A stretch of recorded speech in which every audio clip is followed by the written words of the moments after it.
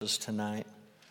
We're going to talk about angelology, which is more than just the study of angels. It would include angels, but it's also going to include Satan, and it's also going to include demons. So all of that's going to get lumped in together tonight. And I'll tell you, I think I say this probably every week now, but this is just a fly over the top of what we could talk about, some of the questions that we could ask and some of the questions we could try to answer about these topics. We're just going to try to sort of hit some main central ideas.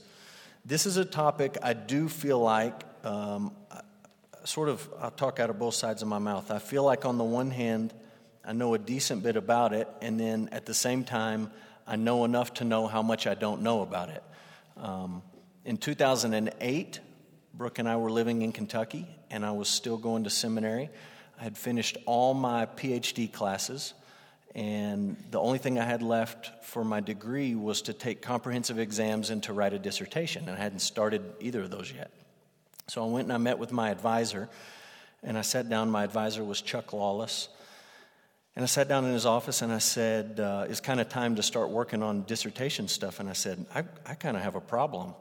I said, I'm so sick of school right now. I've gone to school nonstop since kindergarten. And especially in college, I went every summer session, every January session, everything. I crammed in as much as I could in college and then at seminary for 2 degrees.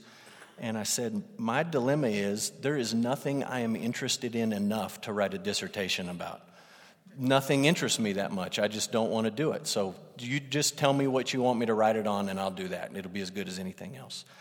And he said, well, a couple semesters ago, we had such and such seminar, and you wrote a paper in there.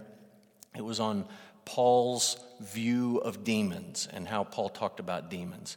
He said, that was a pretty good paper. Why don't you take that and just expand it, and we'll work on it, and that can be your dissertation. So I did that, which is strange. I never thought about it on the front end, but on the back end, when people say, oh, you went to seminary, you got a PhD, what did you do your dissertation in? The short answer is, I wrote about demons.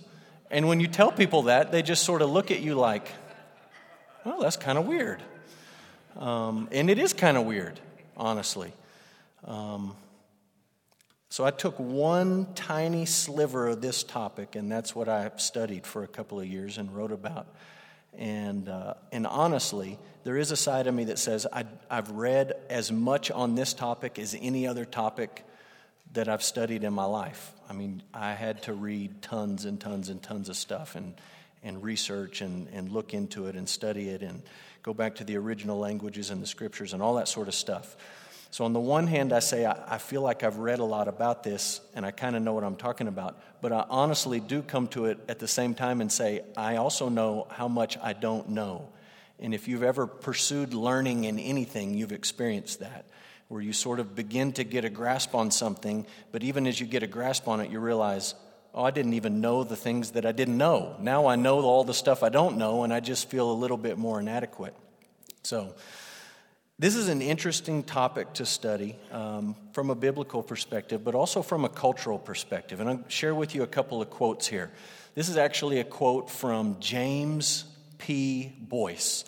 This was the first president of the seminary that I went to, Southern Seminary. And he wrote this in a book he wrote on systematic theology.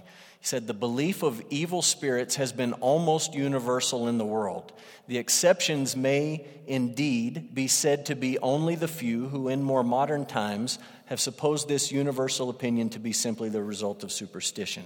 And what he's saying is, basically everyone from the beginning of time has been in agreement that there are evil spirits. And the only exception to that is very modern thinkers who exclude this unseen supernatural realm from reality, and they are the minority. As much as they like to sound smart and sophisticated and they know what's right and everyone else is wrong, he's saying it's just interesting that everyone else all over the world for all time has been in agreement that there are such things as evil spirits.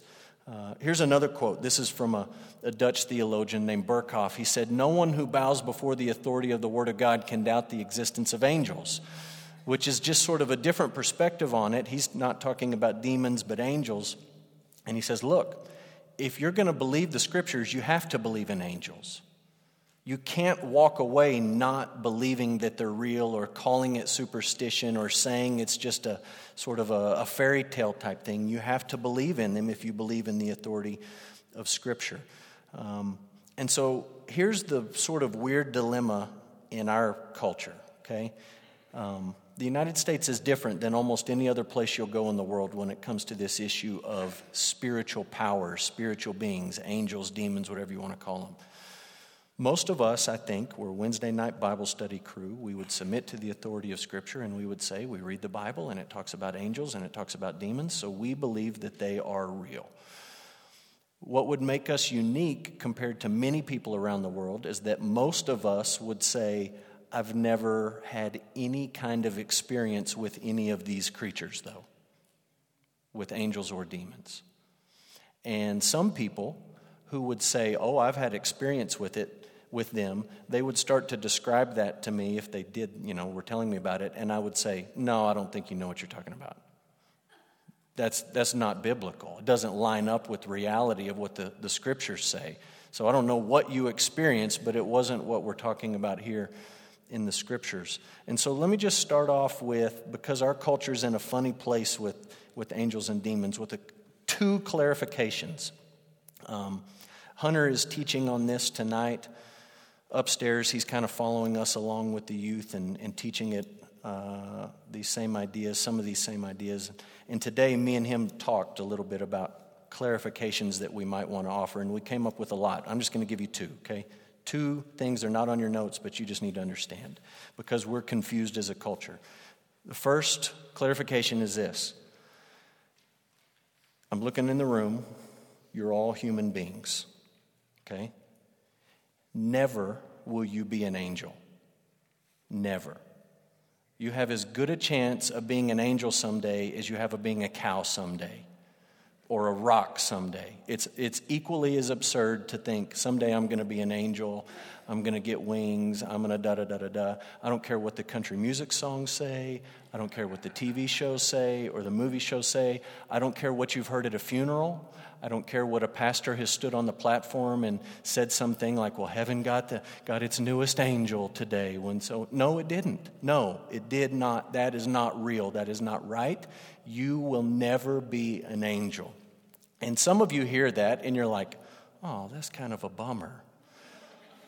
But I promise you, by the time we get to the end of this tonight, you're going to say, I am glad that I'm not going to be an angel. It is much better not to be an angel, and you'll see why as we go through some of this. So you're not going to be an angel. Okay, here's the second sort of just caveat, clarification, warning. You do not have to believe everything that people write about angels or say they've experienced about angels or demons, or everything you see in a movie, or everything you see on a TV show, or a documentary, or anything that's on TV or media or print or the internet. You don't have to believe all that stuff. Are you ready for this? Even if the person saying it, writing it, making the movie says that they're a Christian, you still don't have to believe all that. In fact, you should be very slow to believe it, and you should question it very, very seriously and examine it with the scriptures. I did a search this afternoon. I'm not putting these up on the screen because I don't want to even promote them, really, but I just did a search for movies about angels and demons. And there was a Nicolas Cage movie, I think it was when I was in high school, and it was about a guy who decided not to be an angel and to become a human so he could marry this girl, and then she died right away, and it was so sad. And if you haven't seen it, that's the ending. But you're not missing anything because it's terrible. It's a Nicolas Cage movie. Why would you watch it anyways? It's terrible. Totally unbiblical. Whole thing's about an angel. Totally made up, unbiblical, not true. There's a movie with John Travolta where John Travolta is Michael, and he's got wings like under a trench coat or something like that, and he smokes through half the movie, and it's ridiculous. Angels in the Outfield. Remember that? Angels in the Outfield. I didn't realize this, but as I was looking at it, they made like 15 spin-offs after that. Like there's angels in the infield, angels in the dugout, angels in the end zone, angels in the batter's box, angels in the da-da-da-da-da. It just goes on and on and on. Totally ridiculous. It's a Wonderful Life. I hate to burst your bubble. It's a fun movie at Christmas. Terrible view of angels and how all of that works. Horror movies, I wrote some down. I don't even need to mention them. They're just ridiculous. They're comical. They're not what we read about when we read in the Scriptures. And so as Christians, you don't have to believe everything that somebody tells you about angels, everything you see on a movie. Even if you buy the book or the movie or the whatever at the Christian bookstore. Maybe I should say especially if you buy it at the Christian bookstore, or it's a painting on the wall there, or a little figurine or something. I'm just telling you, a lot of the stuff that gets peddled in the name of angels, and this is biblical, and this is spiritual, and blah, blah, blah, blah, blah, is just total garbage. So our goal tonight is to answer some just big questions about angels and demons and Satan. And here's one, just sort of one last warning, okay? This is from Dwayne Garrett. This is one of my Old Testament professors at Southern Seminary. He wrote a book on angels. I'll tell you about it in a minute. And in the beginning, the introduction of his book, he says, the Bible will not tell you everything you ever wanted to know about angels. You just got to live with that, okay? You can ask questions. You can be curious. No problem in doing that. But when you take that curiosity and that inquisitiveness and you turn it to Google and you turn it to secular sources and all sorts of crazy stuff, you've lost your mind a little bit. Listen to the Bible. It will tell you a lot of interesting things. It will not answer all your questions, and you just have to be okay with that. So what do you need to know? What do you need to know about angelology? Here we go. You need to know that God created personal spiritual beings known as angels. And I put that in quotes because I'm just using it as a broad category for personal spiritual beings. They have personhood. That does not mean they're made in God's image, but it does mean they have personhood. And they're spiritual, meaning they don't have physical bodies like we do, although they appear to human beings in different ways in different times. They're spiritual beings, and they're created by God, okay? Lots of different titles and words and descriptions would fall under this category. Sons of God, holy ones, spirits, watchers, thrones, dominions, principalities, authorities, powers. I could go on and on. Lots of little names that appear throughout the Scriptures would fall under this category of spiritual, personal beings that God created. So look at Psalm 148. We'll look at these two verses very quickly. Psalm 148. Praise the Lord. Praise the Lord from the heavens. Praise Him in the heights. Praise Him, all His angels. Praise Him, all His hosts. The hosts, the heavenly hosts, is a word for describing these spiritual beings. Praise Him, sun and moon, shining stars, highest heaven, waters above the heavens. Let them praise the name of the Lord, for He commanded and they were created. He created all of these things, and the purpose, we talked about this last week, the purpose of all these things that God created is to bring glory to Him and to praise Him. That includes these angelic beings. Look in the New Testament at Colossians 1, verse 16. Colossians 1:16. It's talking about Jesus, and it says, by Him all things were created in heaven and on earth, visible and invisible, whether thrones, dominions, rulers, or authorities. All things were created through Jesus, and all things were created for Jesus. Their purpose in God making them was to bring glory to Himself, specifically to the eternal creator Word of God, Jesus, the second person of the Trinity. That's why they exist. So God created them. There's no idea that God has always been around and then there's been these other beings that have always been around and they've just kind of always been there. There was a time when there were no angels, none of these spiritual beings, and God created them. Okay? Subpoint. Angels were created before the physical universe, and they're created in a state of innocence and perfection. You're not going to read about the creation of angelic spiritual beings in Genesis 1. Genesis 1:31, some people would say, I disagree, but some people would say it's a reference to these heavenly hosts. But the clear passage is Job 38:7. So look at Job 38:7.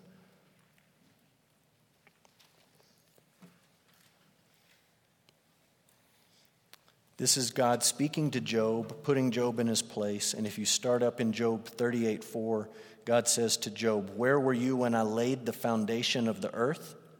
It's talking about creation, right? "Tell me if you have understanding. Who determined its measurements? Surely you know. Who stretched the line upon it? On what were its bases sunk? Who laid its cornerstone? When the morning stars sang together and all the sons of God," that phrase sons of God, used throughout the Old Testament to refer to the heavenly host, the angelic beings, shouted for joy. And so what God is saying to Job is, Job, when I made everything that exists, the heavenly host, the sons of God, these personal spiritual beings were in effect cheering me on, applauding the work that I was doing in making this physical universe. So created before the physical universe. B, they exist in great numbers. And we just leave it at that. They exist in great numbers. And we'll just look at a familiar verse. Look at Luke chapter 2, verse 13. All of these verses I've given you here refer to the multitude of these heavenly hosts, the multitude of these angels. Luke 2:13 says, "Suddenly there was with the angel a multitude of the heavenly host, praising God and saying, 'Glory to God in the highest, and on earth peace among those with whom he is pleased.'" So there's one angel that appears to the shepherds, and then suddenly here's a whole host, a multitude of them that appear alongside of them. And other verses say essentially the same thing. Could give you many verses that talk about this idea. They exist in great numbers. C, there's only two of them that are named in the Bible. Michael is described as an archangel, and Gabriel is described as a messenger. And I'm going to let you look up the references here on your own. There's two of them named, Michael and Gabriel. We know there's a multitude, and we know the names of two of them. Tony mentioned this when he prayed earlier. Angel actually means messenger. That's what the word actually means. In fact, sometimes in the Bible, the word angel in Hebrew or in Greek is actually used to talk about human beings who are taking a message, and you just figure it out by the context. It's not talking about a spiritual being here. It's talking about someone delivering a message. They're a messenger. Other times you can tell from the context it's this sort of personal spiritual being. Put a picture up. If you read the Apocrypha is a group of books that Catholics believe belong in the canon of Scripture. We do not believe they belong in the canon of Scripture, and we talked about that a few weeks ago when we talked about Revelation. But in the Apocrypha, you read the name of one more angel. You read the name Raphael, and you read that there are actually 7 archangels. And so when you get online and you just start looking for the Christian view of angels, I'm just telling you, this is the kind of stuff that's going to pop up. And you're going to read sites and find things on the internet that say, well, the Christian view of angels, da-da-da-da-da. There's 7, and there's their names, and there's all sorts of more stuff. And you just got to understand that when they say this Christian view, that's a very big umbrella. And we would look at that and say, yeah, but they're getting some of their information from sources that we don't believe are biblical in any way, shape, or form. And so you got to be very careful with what you read. When somebody says to you, this is biblical, you need to check it out. You need to understand what they're actually talking about. So we know the names of 2. Okay? D, cherubim and seraphim seem to be angels who surround God's presence and guard his holiness. Cherubim and seraphim. The seraphs are literally ones that are burning. That's what the Hebrew word means. They're burning ones. They're just constantly on fire. And the idea is that they're so close to the immediate presence of God that they're just constantly burning. And you say, how can a spiritual being burn? I have no clue how that works. It's just how they're described in the Bible. That's the word that's used. Cherubs, the cherubim. If you Google cherub, you're going to find a fat little baby with wings. That is not the biblical picture of what a cherub is. The idea of a cherub is usually they have human traits mixed with animal traits in some way, shape, or form. And the idea is that they are guardians to the presence of God. You see that repeatedly. So you can look in Genesis 3, where God puts this flaming sword to guard his presence from Adam and Eve. We can look at Isaiah 6. We'll look at that one quickly. Just a familiar passage that talks about these beings that we read. Isaiah 6. In the year that King Uzziah died, I saw the Lord sitting upon a throne high and lifted up, and the train of his robe filled the temple, and above him stood the seraphim, the burning ones. Each had 6 wings. With 2 he covered his face, with 2 he covered his feet, and with 2 he flew, and one called to another and said, Holy, holy, holy is the Lord of hosts. The whole earth is full of his glory. So these are the seraphim and the cherubim. I will throw this in at this point as well. We could mention other names: thrones, dominions, principalities, powers, watchers, all these different terms. And I can't tell you how many books have been written trying to explain the pecking order of these angels, the hierarchy of these angels. People have been writing books about this for hundreds and hundreds of years, saying, well, the seraphim are on top, and then the cherubim, and then the da-da-da-da-da-da-da-da, all the way down. And I'm telling you, I have read more of these books. I've read so many of these books, I could puke it up. None of the lists match. No one agrees on what the order is if there's a hierarchy in the angelic realm. Everybody gets them all jumbled up and mixed up and pulls this verse and that verse. And the takeaway is we have no idea. Is there an order, a hierarchy? Maybe. But we have absolutely no clue what that might be and what it looks like. So there's no point in speculating about it. There's no point in wasting ink writing about it and wasting your time thinking about it. It has no bearing on your life. But there are these angelic beings. They're given different names and apparently have different roles, and so we know that. One last idea, E. The angels who did not rebel against God, and we'll get to those who did, but those who did not in the New Testament are referred to as elect angels. Paul says that to Timothy. Talks about the presence of the elect angels. And the idea there, just to be very clear, is that the angels who did not rebel against God did not rebel because God's grace was poured out on them. It's not like they were just better than the ones who did rebel. It's that God was gracious to them in choosing them, and the reason they did not rebel is God's grace to them in electing them. And I know that makes some people uncomfortable, but that's the idea in the Scriptures, that you have some who rebelled and some who did not, and Paul refers to those who did not as the elect angels. And so you can sort that out in 1 Timothy. Okay?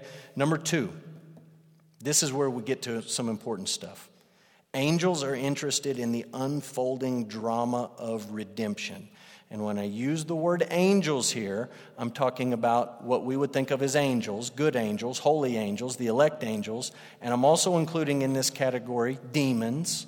And you would include in this category Satan. All of these spiritual beings that God created, some of them still love God, follow God, the elect angels. Some of them have rebelled against God, but they all have an interest in this unfolding drama of how God is saving his people and how he's redeeming his people. Look at Ephesians chapter 3. To me, this is one of the most interesting verses in the whole Bible. Ephesians 3.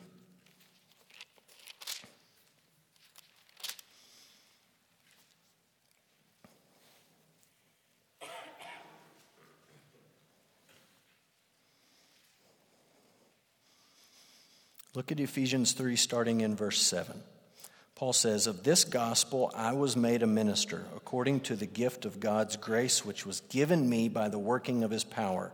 To me, though I am the very least of all the saints, this grace was given to preach to the Gentiles the unsearchable riches of Christ, and to bring to light for everyone what is the plan of the mystery." And if you trace it back up, in the last few verses in chapter 3, Paul has now used that word mystery 4 times. Verse 3, there's a mystery. Verse 4, there's a mystery of Christ. Verse 6, there's a mystery that the Gentiles are fellow heirs.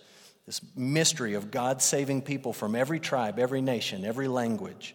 This mystery, it's been hidden for ages in God who created all things. Verse 10, so that through the church, through us, the manifold wisdom of God might now be made known to the rulers and the authorities in the heavenly places. I could give you a dozen reasons why God wants there to be a church. Okay? Helping the poor, building up the body of Christ, preaching the gospel, missions, on and on and on and on.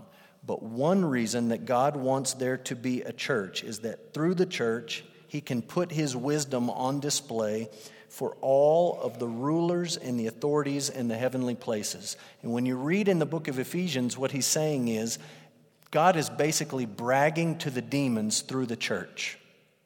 Look what I did. Look at these people that I saved.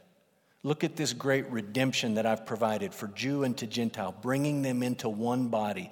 This mystery that nobody understood for thousands and thousands of years. Look at what I've done, and he's declaring his wisdom to these beings. It's an interesting verse to think about. Look at 1 Peter 1:12. 1 Peter 1:12. And again, we'll back up just a little bit so we get the idea. 1 Peter 1, we'll start in verse 10. Peter says, concerning this salvation, so we're talking about salvation. That's the subject. We're talking about salvation. The prophets who prophesied about the grace that was to be yours searched and inquired carefully, inquiring what person or time the Spirit of Christ in them was indicating when he predicted the sufferings of Christ and the subsequent glories. It was revealed to them, the people who wrote the Old Testament, that they were not serving themselves but you and the things that have now been announced to you through those who preach the good news to you by the Holy Spirit sent from heaven, comma, this last little thought, things into which angels long to look. These things about salvation, he just adds that little detail on. Doesn't seem to have anything else to do with his main point.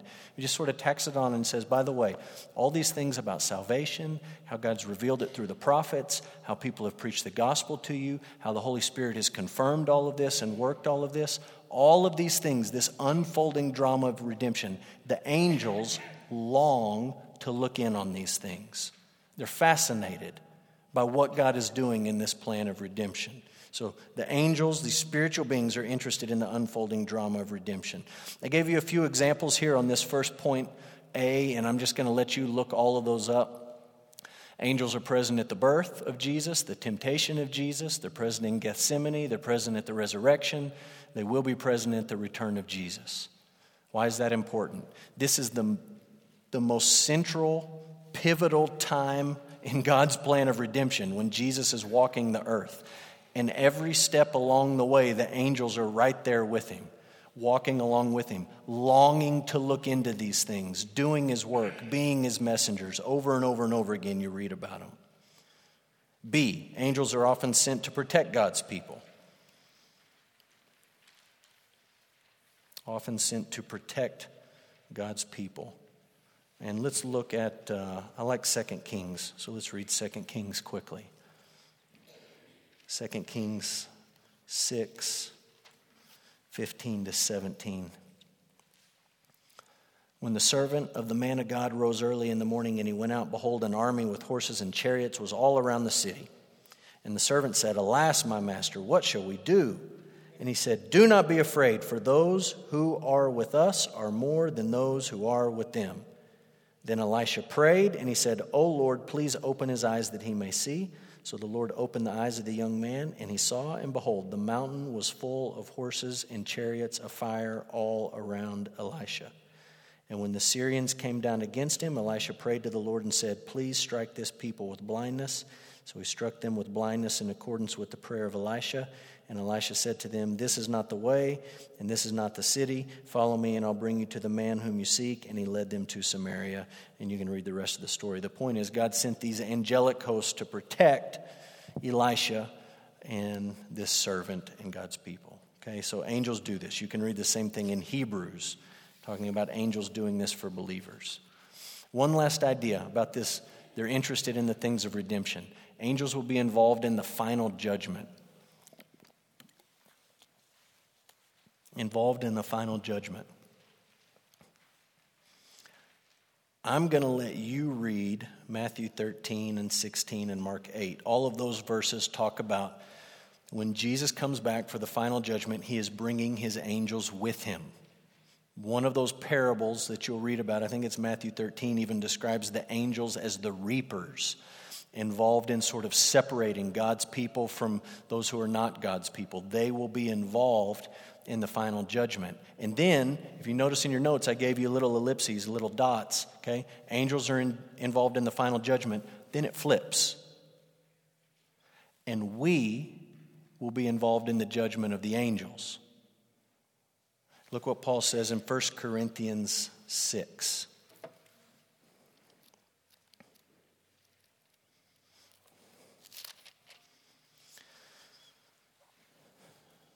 1 Corinthians 6, verse 1. When one of you has a grievance against another, does he dare go before the unrighteous instead of the saints? Do you not know that the saints will judge the world, and if the world is to be judged by you, are you incompetent to try trivial cases? Do you not know that we are to judge angels? How much more then matters pertaining to this life? Just a fascinating little verse. You've got these people in Corinth, and they're fighting and they're arguing, and they can't come to any agreement, so they go outside of the church to these unrighteous judges to resolve their differences. And Paul says, how ridiculous is that? You can't straighten it out within your own church family? One of these days, you're going to be responsible for judging the angels, and you can't even get on the same page in this life. Someday, human beings will be involved in judging the angels. So we'll kind of come back to that in a minute. Number 3, let's talk about demons briefly. Demons are angels who rebelled against God. And we'll just start off with the idea that Satan is described as a prominent angel. That should say angel, not angels. Prominent angel who led a rebellion of angels. There's a lot of speculation about Satan and who he was and what his responsibilities were and what his name was. And some of these things you can draw out from the text. Some of these things are nothing but speculation. And you're going to read for yourself. If you're interested in this, I'm not going to just spoon feed all of this to you. You can read it. But you can look in Isaiah 14 and Ezekiel 28. 2 passages. Both of them seem to be talking about pompous pagan kings that God brought down in judgment. And then in the middle of talking about these kings, it's almost like the prophecy shifts and he begins to talk about somebody more than just a human king, some sort of angelic spiritual being that fell from a position of power. And you can read them and you can draw your own conclusions. And there's a lot of Bible scholars that look at Isaiah 14 and Ezekiel 28 and they say, that's just about kings, it's just about humans, it has nothing to do with Satan. And there's a lot of scholars that look at it and say, no, it has everything to do with Satan, that's all that it's about. And then there's a bunch of Bible scholars that say, well, it's about both. And you should read it for yourself and think about it.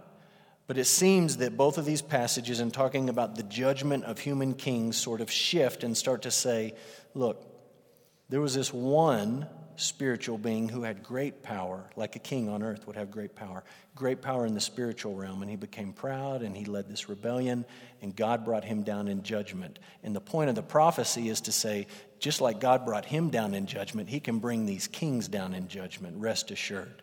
You can look at those for yourself. B, Satan took the form of a serpent to tempt Adam and Eve. If I asked you, when is the first time Satan is mentioned in the Bible, most of you would probably say Genesis 3. Satan is not mentioned as Satan in Genesis 3. You can go back and read it. All it talks about is the serpent.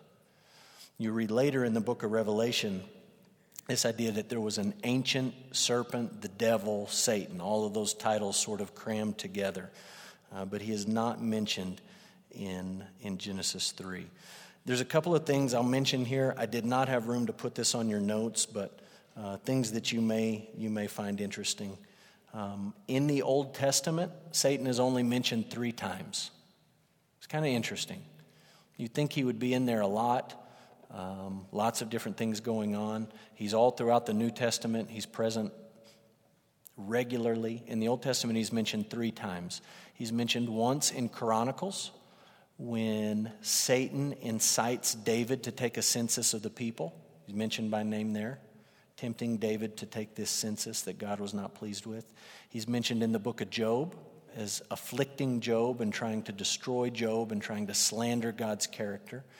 And then he's mentioned once in the minor prophet Zechariah, accusing the high priest Joshua of his filthiness and his dirtiness in a vision. And that's all that he's mentioned in the Old Testament.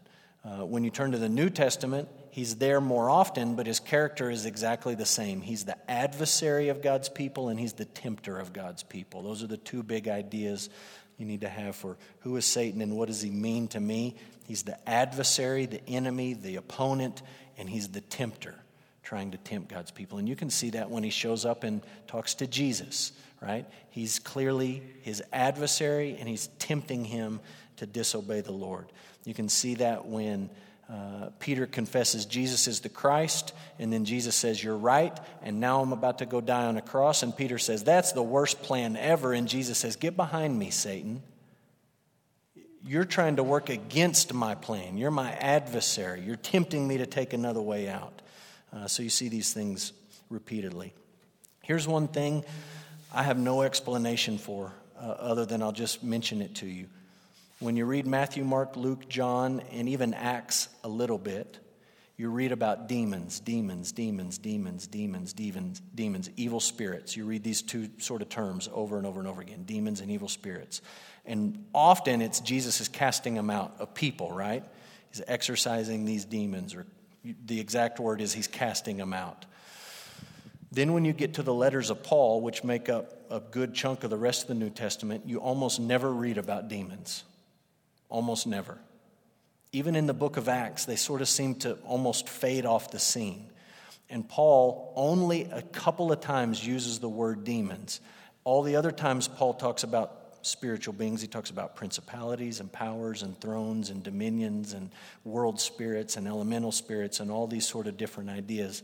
And I don't really have a great explanation for that, other than to say, when Jesus was on the earth, the demons, you read in the gospel, they consistently knew who he was. We've already said they have an interest in this unfolding plan of redemption.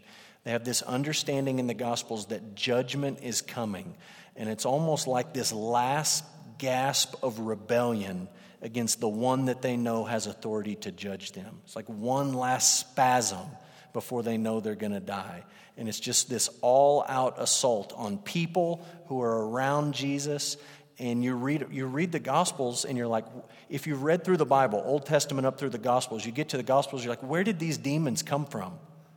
You don't read about them in the Old Testament. You don't read about that like you do in the Gospels. And it's just this overtly oppressive thing. Everywhere Jesus goes, there's demons. And the only way I can explain that is to say it was like a last-ditch, all-hands-on-deck effort to derail what Jesus was doing. They didn't exactly understand what he was doing. They didn't exactly understand how it was going to happen, but they know they wanted to work against him and to stop him and to make things difficult. And then after that, after the resurrection and the ascension, there's some stories of demon possession, but it just fades off, and it's not nearly as intense. And so that's just... maybe you have a better theory about that, but that's the way it works in the Bible. One thing we do know is this. Demons are involved in false teaching and false religions. And I want you to hear me. I'm not saying to you that demons inspire all false religions or all false teachings. I'm not saying that. I'm not saying every religion except Christianity is demonically inspired. I'm not saying that's true for all faiths, all false teachings. I am saying it's true for some of them. If you listen to the scriptures, you have to understand it is true for some false teaching and some false religion. And I want you to see these verses. Look at Deuteronomy 32. I'm going to give you Old Testament verse, 2 Old Testament verses and one in the New. Deuteronomy 32.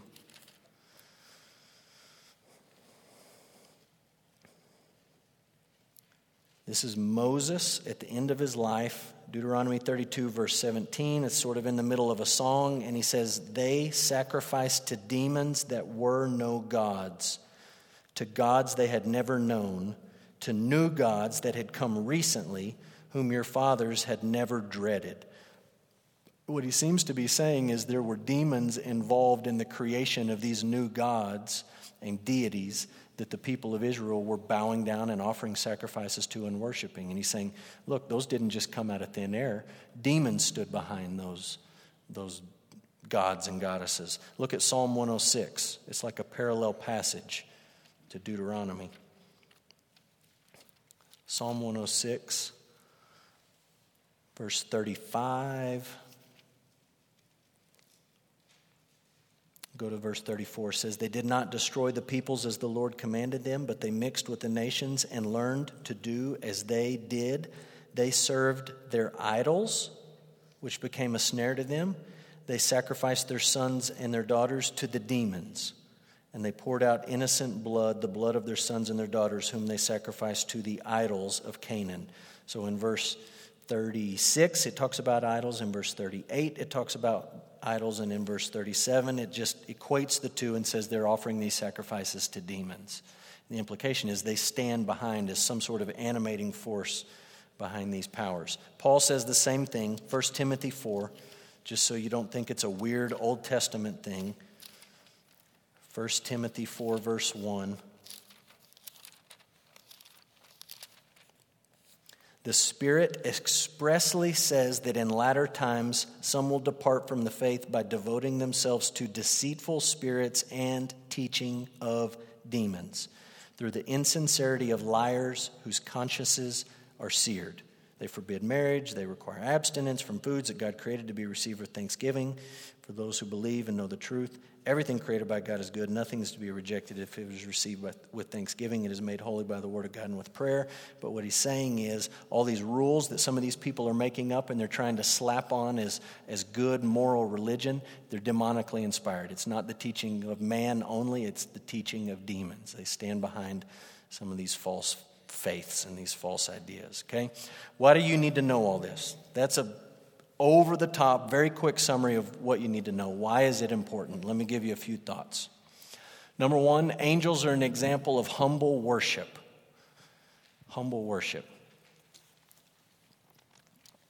We've already read Isaiah 6. We don't need to read it again.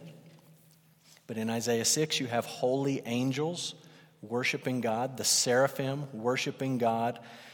And the thing that they confess as holy angels is that God is holy, holy, holy.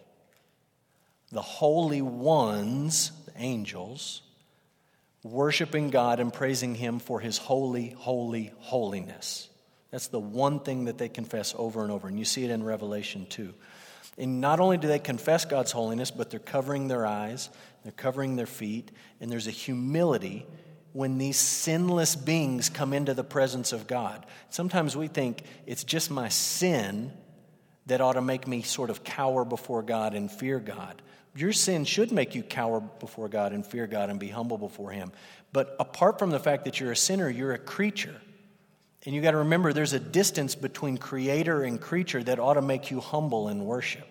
When you come before God in worship, corporately or personally, it should not be a flippant thing for you. That doesn't mean you need to cover your eyes and your feet or you need to lay on your face every time. But it does mean there needs to be humility in your heart to acknowledge, one, I'm a sinner. Two, I'm a creature. God is holy, holy, holy, and I am not. And there ought to be a humility in our worship like you see with the angels. Okay, number two, they exist to help God's people in time of need. Hebrews 1:14, they are ministering spirits sent to us. So I want to acknowledge that, and then I want to come back and say to you, you cannot make a biblical case for the idea of guardian angels. You can point to a thing here or there, and I'm just telling you it's not convincing. It doesn't mean there aren't guardian angels. It just means from the text of Scripture, you can't show it to me.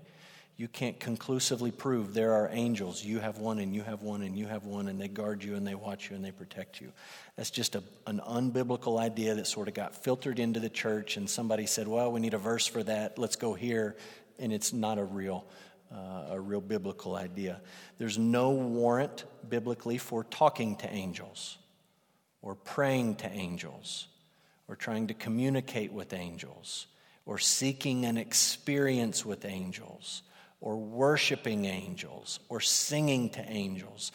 Any of that stuff is absolutely ridiculous. In fact, Paul, when he writes to the church in Colossae, says, some of you guys have basically fallen into the trap of worshiping angels. It's ridiculous. You need to knock it off. Stop it. You worship Jesus. You don't worship angels. Okay? So that being said, they do exist to help God's people in time of need. 3 and 4 go together. 3, they remind us that the unseen world is real.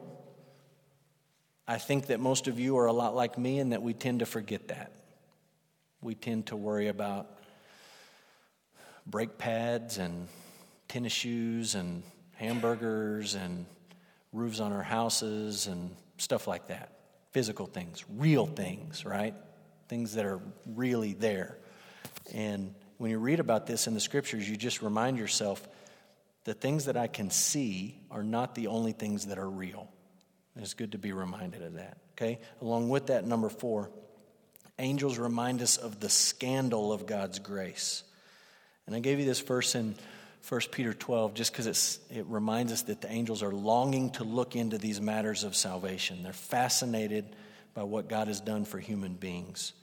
You understand when you add up everything we've talked here about angels, the angels who rebelled against God, they didn't get a second chance. There was no hope of redemption. There was no offer of salvation. There was no promise that God would send someone to do something that would then bring them back into a relationship with God. It was one sin, that's it. One act of rebellion, and you're separated from God. You're no longer part of His family or of His people or of His grace. You've cut yourself off from that. And it reminds you sort of the justice of God. Sometimes we get a little bit entitled with God and we start to think, well, why this? And doesn't He owe me this? And that seems a little bit harsh. When I read this story in the Bible, it seems like God's a little bit grouchy with Nadab and Abihu and with Uzzah and with all these people. They just get killed, Ananias and Sapphira, right away. Well, it just seems like God's kind of cranky. Well, if you want to talk about, I hate to use the word cranky, but if you want to talk about the justice of God, think about His relationship with these angels who rebelled. One act of rebellion, and that's it. And none of those angels got a raw deal. None of them treated unfairly. All of them received justice, exactly what they had coming. And it's a scandalous thing. We sing a song on Sunday mornings called Scandal of Grace. I don't know if you've ever thought about that. It's kind of a ridiculous thing to think that God, the Creator, would humble Himself and do something to save the people who rebel against Him over and over and over and over again, rebel against Him, constantly rebel against Him with our words and our thoughts and our actions and our attitudes. We're just rebellious, stiff-necked, stubborn people. And the scandal of the idea that God would humble Himself to bring those people back into a relationship with Him, the angels have not experienced that. And they look at our experience and they say, there's something different here. There's something amazing here. And it's kind of a humbling thing when you look at all the thousands of dopey books that people have written about angels. All this speculation and trying to answer all these questions and all this goofy stuff. If you listen to the Bible, you say, the angels don't even care about that stuff. All that stuff you're so interested in and speculating about and questions you want to know. What they want to know is about salvation through Jesus.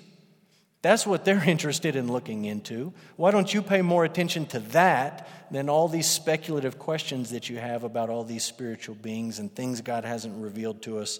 Their interest is what God has done for us through Christ. So let me put a quote up. I don't think I put this on your outline. This is from C.S. Lewis. This is my favorite quote about angels and demons that anybody's written. He says, there's 2 equal and opposite errors into which our race can fall about the devils. One is to disbelieve their existence. The other is to believe and feel an excessive and unhealthy interest in them. They themselves are equally pleased by both errors. They hail a materialist or a magician with the same delight. They're happy for you to think that they don't exist. They love it. They got you right where they want you.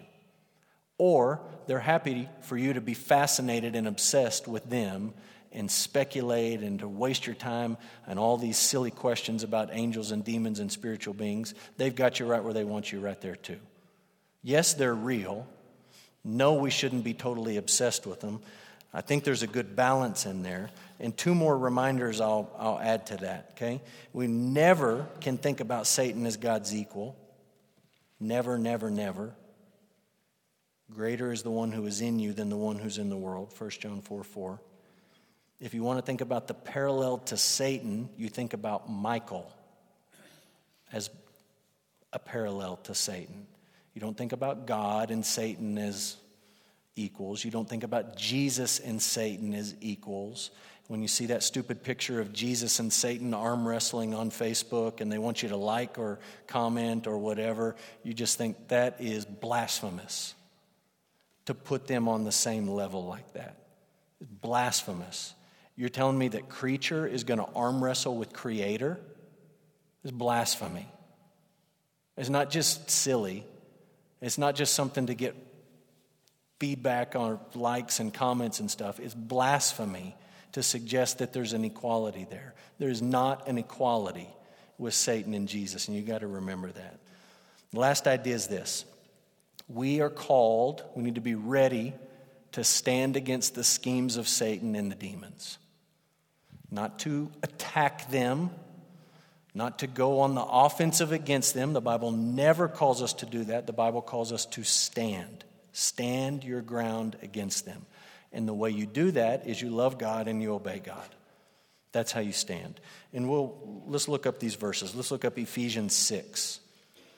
You know 1 Peter 5:8. Your enemy, the devil, prowls around like a roaring lion seeking someone to devour. But Ephesians 6 is the clearest call for what we're to do in response to these demons. And I'll just mention one thing before we read it. In Ephesians 6, all of the yous that we're going to read, they're all these second person pronouns, you, they're all plural. So it's like y'all, you guys. This is to the church. It's not just to you as the individual. You as the individual can't do any of these things on your own. You can only do them with the corporate body. So Ephesians 6:10. Finally, be strong in the Lord and in the strength of his might. Put on the whole armor of God that you may be able to stand against the schemes of the devil. We do not wrestle against flesh and blood, but against the rulers, the authorities, the cosmic powers over this present darkness, against the spiritual forces of evil in the heavenly places. It's sad. I don't know if you guys ever read Christian fiction. It's sad that the only people who really take that seriously take it and run with it in the direction where they say there's these spiritual forces of evil, these principalities, these powers. We're supposed to go out and bind them and pray against them and all this stupid, ridiculous garbage. Is not what Paul says to do here. He does not say, go out and figure out the demon over your city and bind it in Jesus' name and all this ridiculous nonsense. He says, therefore, take up the whole armor of God that you may be able to withstand. There's that idea, you're standing in the evil day, and having done all, to stand firm. Verse 14, stand therefore, stand 4 times.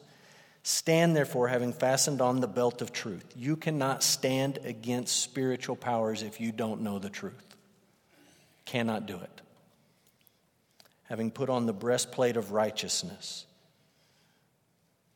If you are living in sin intentionally and deliberately, you cannot stand against demonic powers. You cannot stand against the lion, Satan, who prowls around looking for people to devour. You can't stand against him when you're living your life in intentional, unrepentant sin. As shoes for your feet, having put on the readiness by the gospel of peace. If you don't know the gospel, you're not ready to talk about the gospel, you're not able to share the gospel, you cannot stand against spiritual forces that we're wrestling with. You can't do it. In all circumstances, take up the shield of faith, with which you can extinguish all the flaming darts of the evil one. Take the helmet of salvation and the sword of the Spirit, which is the word of God, praying at all times in the Spirit with all prayer and supplication. To that end, keep alert with all perseverance, making supplication for all the saints and also for me, that words may be given me in opening my mouth boldly to proclaim the mystery of the gospel, for which I am an ambassador in chains, that I may declare it boldly as I ought to speak.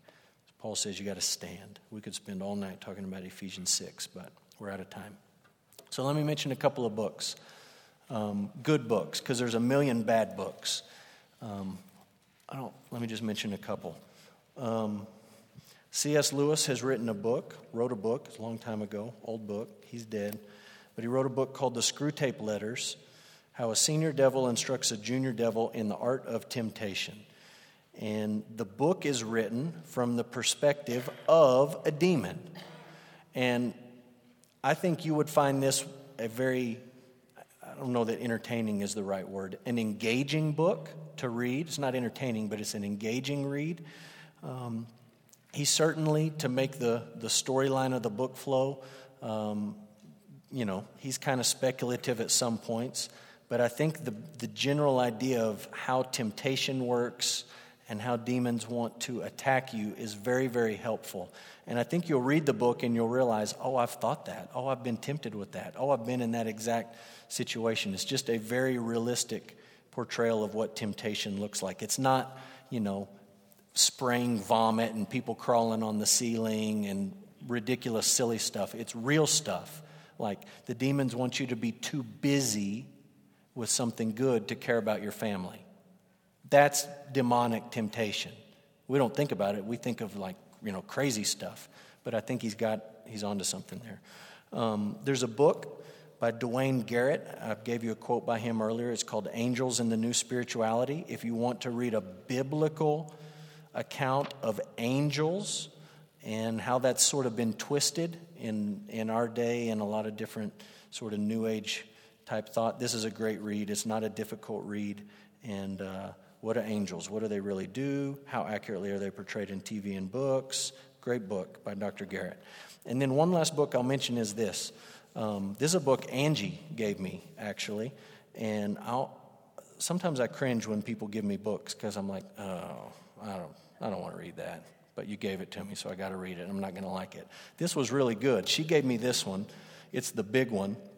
And it was really, really great. And then just because I liked it, I bought the small, this is the Cliff Notes version. So if you really like to read, you get this one. And if you just want to get through it quick, you get this one. But this guy talks about what does the Bible teach about the unseen world and why does it matter? And his name is Michael Heiser, and it's a great book. You'd enjoy reading it. So there you go. That's